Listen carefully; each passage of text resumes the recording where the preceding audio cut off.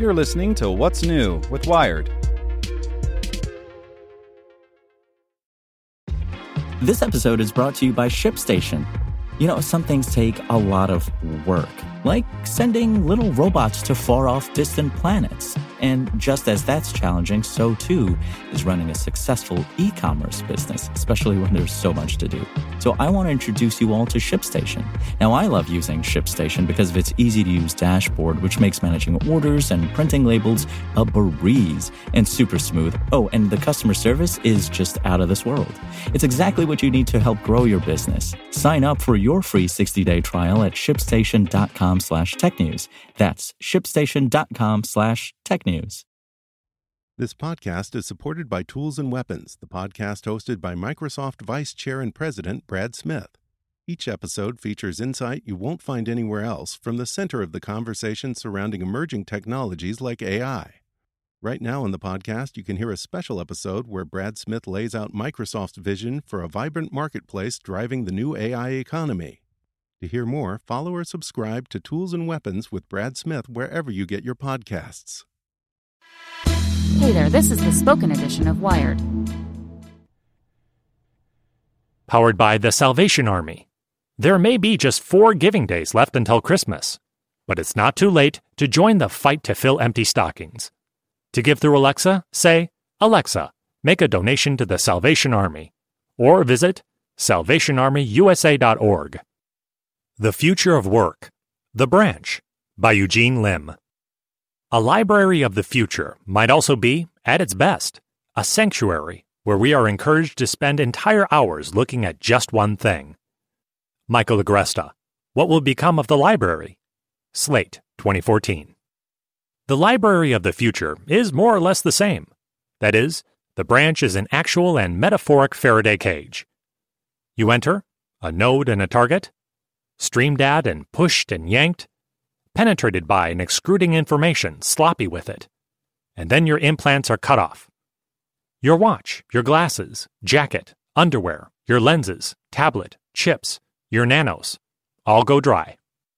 You've come to the library as usual out of desperation, yearning, boredom. There is a heart of uncertainty in your life, and you might wish to ask the library any number of questions. Should you take this job or that one?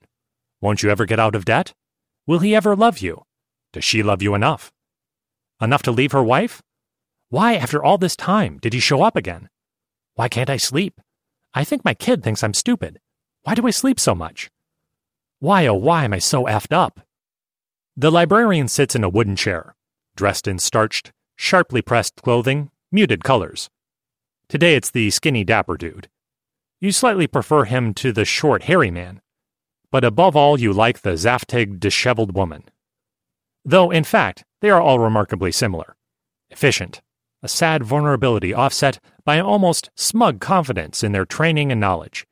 Impersonal yet generous. These librarians of the future. Since this isn't your first visit to the branch, you're a regular, you can skip the usual orientations. The ritual data entry of blood type and genome sequence, the small pendulum and cutting of card deck, the opening up of palm and the tossing of yarrow. Those kinds of biometrics are for the newfangled anyway. Most of the time here, it's the more traditional talk therapy. What brings you in today? How did that make you feel? What were they like? Pretending she's sitting in this chair. I got a weird call from my sister, you say. Her son is developing an eating disorder, and I wanted to tell her it's because our mother was a monster and you're becoming exactly the same. I never felt comfortable enough in my own skin. Always trying to please them, to please everyone. Get them to like me. After we hung up, I wanted to eat the phone, I was so mad.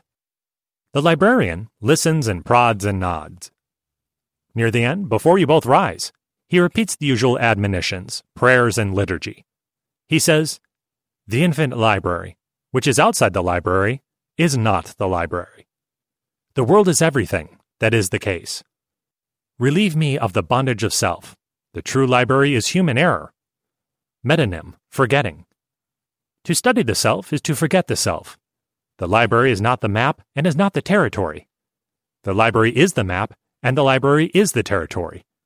The empire never ended. It's a small world after all. You get tired of the mumbo-jumbo, but nonetheless respect the ritual. You finish the advisory interview with the tour. He takes your arm and guides you around the stacks. He points out a new Japanese crime novel, a recently published translation of a Uruguayan rapper's lyrics, and a popular cookbook of Basque cuisine. As always, he says, before disappearing to his next appointment, the most important thing is to take the time to browse. You do, and find a new series of yaoi manga and a trashy history of the Russian Revolution. In an overstuffed leather armchair, you spend a few hours reading the Uruguayan rapper's compositions. They're startling, and they articulate for you dense intergenerational griefs you hadn't before known you'd been carrying. Looking up, you realize the afternoon is nearly over. You put the books in a bag and feel their promising weight. The clouded, unbodied versions of these are out there, weightless, in the infinite library. But you came here to have these minds manifested in the physical. Virtual reality machines made out of printed voice. Handheld AI insatiated by paper, cardboard, and reader response. Your steps out of the library are careless with serenity. Then you exit the building and are so instantly hit with the packages, whoops, and floods. You recall and repeat the librarian's words. The infinite library is not the library. The infinite library is not the true library. The true library is human error, metonym, forgetting. The infinite library, which is outside the library, is not the library. The true library is incomplete. Want to learn how you can make smarter decisions with your money? Well, I've got the podcast for you. I'm Sean Piles, and I host NerdWallet's Smart Money Podcast. Our show features our team of nerds, personal finance experts in credit cards, banking, investing, and more.